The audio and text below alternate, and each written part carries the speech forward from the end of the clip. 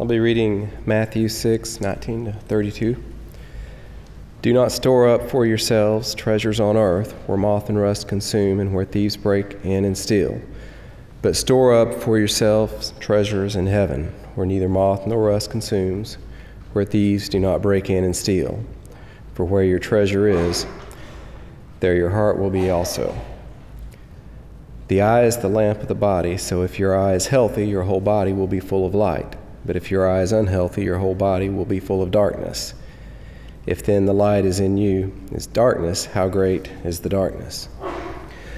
No one can serve two masters, for a slave will either hate the one and love the other, or be devoted to one and despise the other. You cannot serve God and wealth. Therefore I tell you, do not worry about your life, what you will eat or what you will drink, or about your body, what you will wear. Is not life more than food, and the body more than clothing? Look at the birds of the air. They neither sow nor reap nor gather into barns, and yet your heavenly Father feeds them. Are you not of more value than they? And can any of you, by worrying, add a single hour to the span of your life? And why do you worry about clothing? Consider the lilies of the field, how they grow. They neither toil nor spin. Yet I tell you, even Solomon in all his glory was not clothed like one of these. But if God so clothes the grass of the field, which is alive today and tomorrow is thrown into the oven, will he not much more clothe you, you of little faith? Therefore do not worry, saying, what will we eat, or what will we drink, or what will we wear? For it is the Gentiles who strive for all these things, and indeed your heavenly Father knows that you need all these things. The word of God for the people of God. So how many of you have done a random dot stereogram before? It's those pictures that look like a collage of dots that make no sense. And if you kind of unfocus your eyes, there's a 3D picture that'll pop out. They were referred to as magic eye 3D things, right? Anybody? Am I totally lost? Okay, no, some of you are here, yay. Yeah, so random dot stereogram, what a great way to describe discerning of passions. If you took the spiritual gifts assessment, there's probably some great comfort in knowing after answering 103 questions, they will tell me which ones I'm good at. But the interest survey, as you've heard alluded to already, it's more like a Rorschach inkblot test, or a random dot stereogram, or some kind of write it down on paper, walk away from it, and then see it from a different perspective. I wish that technology could tell us what our passions are, but there is no Google app for that. What's interesting is when we start looking at perception, how do we see the world around us? How do we feel, smell, and sense what is around us? We'd like to think that everybody perceives the same way, that maybe even all parts of our body perceive the same way. Perceptual psychologists will tell you that there is a different set of nerves all over your body, that the nerves on the palm of your hand and the pad of your fingers is different than the nerves that are on the tip of your tongue. The tip of your tongue is more sensitive. You can take 2 points. This is how they test perception. They take 2 points and put it on like on your back, and they start moving the points closer and closer. And when you can only feel 1 point, that's where the limit of perception is. On your back, it's like 16 millimeters is the usual place at which you start sensing 1 point as opposed to 2. On your tongue, it's 3 millimeters. Right? Different perceptions in different places. Much like the random dot stereogram, where you look at it, you unfocus your eyes, and a 3D image pops out. People who have astigmatisms can't do that, which is why for the hours and hours I would stare at those things, they would never work, right? Perception is a powerful thing. Sometimes we think that the colors that we see in the world must be directly correlated with the electromagnetic spectrum, right? When we look at colors of light, surely our eyes all perceive the same frequency of light as the same color. But if you're familiar with anybody who has color blindness, you know that's not true. In fact, one of my favorite jokes, I put it on Facebook a couple of weeks ago. Some of you know that I'm in the school of joke telling. I'm a student of Bill Logan, right? So I imagine that Bill might have put this one up. Sorry, Bill, I'm sure you didn't want to be pointed out in worship, but you were anyways. So I put on Facebook, I said, I was so surprised when the doctor told me I had color blindness. It came totally out of the green. So when you sit people down and you ask them to name colors based upon different electromagnetic frequency, light frequency, they don't put down the same colors. That's close. There's a little bit of variation, but what we see and what we perceive and what's real in the world can be swayed by who we are. It can be swayed by what we see and what we do. For example, there's a African tribe, a subsistence tribe in Zambia, and they are known, their gift, their passion is the use of herbs for medicinal reasons. And in their culture, in their language, they can perceive up to 7 different shades of green that happen in nature. And it works really well, right? If you're the group that really knows how to pick herbs and to use them for the benefit of others, you want to know and be able to see. And so whether it's genetics or evolution or God's gift, who knows what, but it's part of who they are to be able to see deeper into that idea of green. Paul Ford, a guy who did evangelism in Kazakhstan, so that when he showed up at Kazakhstan, he realized really quickly that the Kazakhs had 20 words for the idea of a sheep and 0 words for supernatural. I mean, if you don't think about it and you don't have a word for it and it's not important and crucial to who you are, then you don't even see it. Some of you have ventured out on wellness opportunities, right? You've started tracking what the scale says. You've been tracking how many steps you walk. There's a couple of people in the office, names will remain anonymous, who have these step trackers. And all of a sudden, no one before wanted to go to the sanctuary to pick up the registration pads, but now, they're fighting each other for the chance to go because it's more steps, right? When you start recording something, paying attention to something, that's when it becomes real. And you can start affecting some movement in it. So Jesus says in the Sermon on the Mount, our scripture passage for today, which, by the way, I'm going to say is a big chunk of change, right? There's a whole lot for a preacher to cover in that, and that's either a gift or a curse. In that passage, there's some places where we can lift out some words that make sense to us. Where your treasure is, there your heart will be also. Right? Where we spend our time, our money, our efforts, where we dedicate a time of our children and our grandchildren, the way that we compartmentalize and put together the things of value, there too will our treasure be.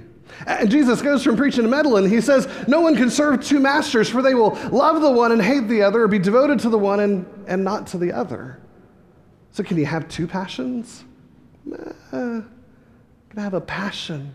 You got to pour yourself into it. I'm amazed at how by the time you get to be about 30 or so, most of life's choices have been locked up, right? You've gotten educated, you've gotten a job, you might have chosen a life partner, you might have had children, you might own a house. There's a lot of choices that are locked up in that. And the choices that we make determine how we spend our time and our money and our efforts. And sometimes our passions get drowned out because we've got so many masters we got to take care of that somebody has to take a back seat. When we look at the 33rd verse, which wasn't included in our 32 range, you get, seek first the kingdom of heaven, and all these things will be added unto you. It's back to that one master, right? Jesus is saying, you seek the one thing. It's like Betty said, if you find the ministry, you find the joy. If you find where your passions and your gifts are, and they meet a need in the world, that's where vocation comes from. But so much of life gets filled up with so much noise. And think about how the advertising industrial complex helps us think through consumerism, right? It's not important for you to figure out the purpose of your life. Instead, just consume more things, right? Because the things that we buy, they give us qualities. If I buy a Harley-Davidson motorcycle, it is a representation of personal freedom, right? I don't have one, but I'd love to ride on yours if you ever give rides. Nike shoes suggest that we are like Mike, right? Good old Michael Jordan. That when we think about Abercrombie and Fitch, that we are trying to buy into that chic casualness, right? I will never be chic and cool. I'm always about 15 degrees off of cool, right? It's close, but it doesn't work, right? It's like telling jokes about color blindness. But when we pay attention to what Scripture says, where your treasure is, there your heart is. No one can serve two masters. And if you seek first the kingdom, all these other things will be added unto you. It sounds really easy, but the implementation can be terrifying. I think we live in a culture that is passion deaf, right? Have you heard the phrase tone deaf? Right? Maybe you're singing next to somebody who is, and you've been suffering through it this morning. The tone deaf idea is just an inability to recognize perfect pitch or anything close to it, right? You can have great passion and great desire to want to sing praises to God, but if you're tone deaf, it's going to come out, make a joyful noise instead of make a joyful sound. Nothing wrong with it, but just some people don't have that ability. I think we live in a culture that has like this passion blindness or passion deafness, that we get the idea, but it's so hard to find the pitch and to sing with others. That passion ends up being drowned out by all the things we have to do, by all the roles we have to play, by all of the consumption that needs to be done. How can we ever get serious about call, gifts, passion, and needs if we are running on that hamster wheel so often throughout the day? What does it mean to have fire in your belly? What does it mean to be kept up late at night because of an issue? What does it mean to be so consumed with passion that you pour your life out into something else, something beyond yourself, so that the world might be a better place? Now, passion's really strange. It is very much a unique experience, right? Amy often says, I do not know how, as a pastor, you stand in a perfectly good room with a bunch of people and you're social with them, and there's someone who's died in a casket in the same room. She says, that's not right. There's something wrong with you. And I say, I don't know how you spend hours upon hours with preschool children, enduring all of their questions, their needs, their wants, and teacher, teacher, teacher. That's not right. I couldn't do that. We're all set with a certain kind of passion, and it doesn't have to make sense to you. I think Kate has a friend who's in ministry who is the hospital chaplain for the pediatric oncology ward. Oh, please, no, right? I mean, you would have to pump antidepressants into the air conditioning system of the hospital for me to be able to even be close to doing that.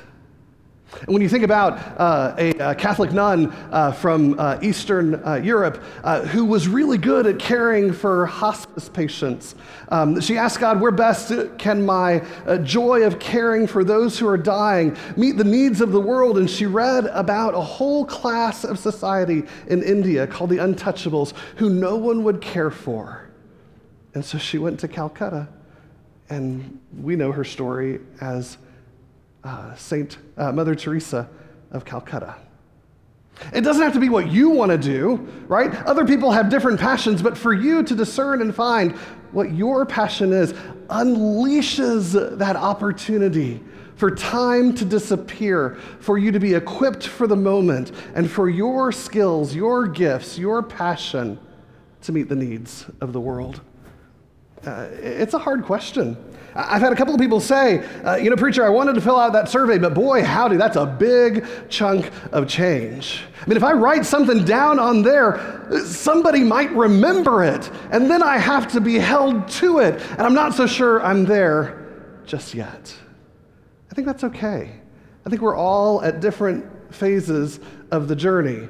But what a horrible disservice Chapelwood would do to you if we didn't invite you occasionally to think about that cause that's beyond yourself, that thing that you can give your life to. Some of you already are doing it, and you don't even know it. Habitat for Humanity, right? Love doing carpentry and woodworking. There's a need for affordable housing in Brazoria County. Habitat for Humanity, right? You can do the A plus B equals C yourself as you start thinking about other people who have done it well, of figuring out their passions and their purpose. I like this quote from Drew Houston. He's the founder of Dropbox, and he gave the commencement speech at MIT. Very much a kind of a go-getter tech guy. He says, if you want to follow your passions, watch the way that your dog chases the tennis ball. That when your dog chases the tennis ball, there's nothing else that exists except that tennis ball. And so if you want to chase your passions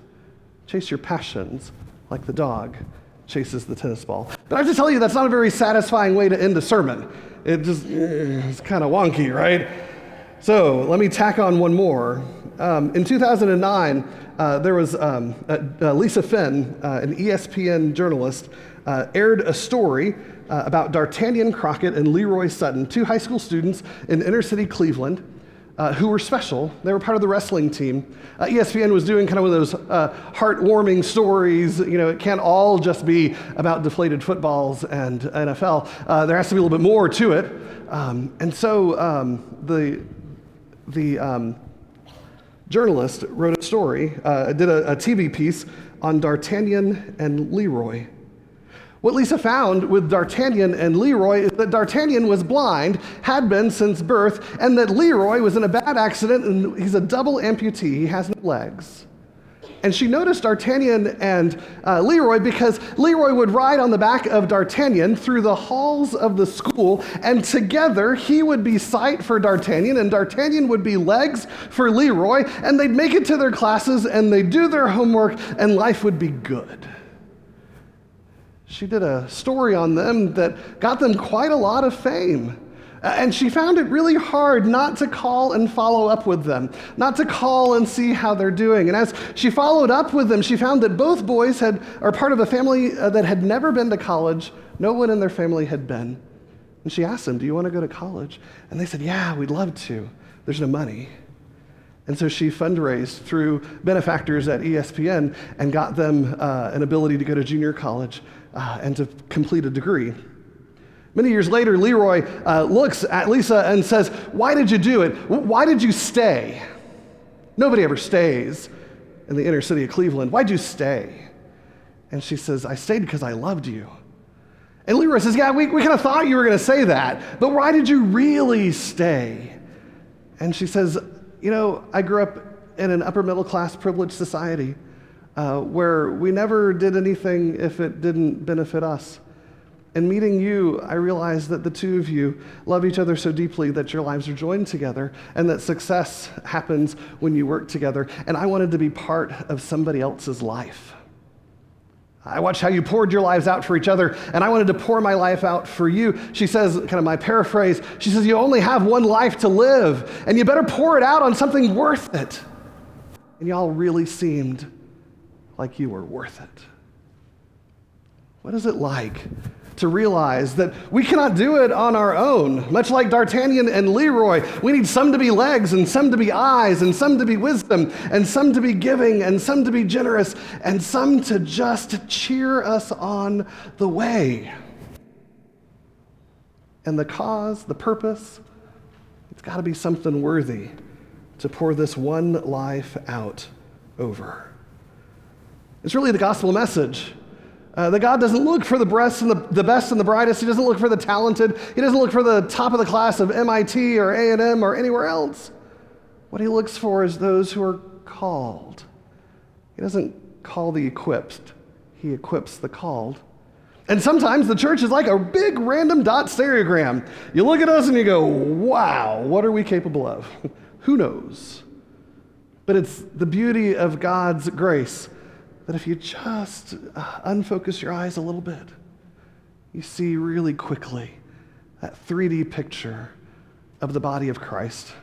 A group of people with clear spiritual gifts, with passion in their belly, with an awareness of the needs in the community, and a clear sense of call to something more than themselves. I know we're all in different places on the journey, but I hope if you've never done a spiritual gifts class that you'll do the assessment online. You can find it on our website, click on worship, and it'll be under there. And if you've done that, maybe it's time to explore passions. It's very true to say that not everybody can do that work self-reflectively on their own. Maybe you need to find a friend, a partner, a spiritual mentor, a spouse, or maybe a complete stranger that just happens to sit on the row that you do in worship, and have some dialogue over those questions related to passion and interests.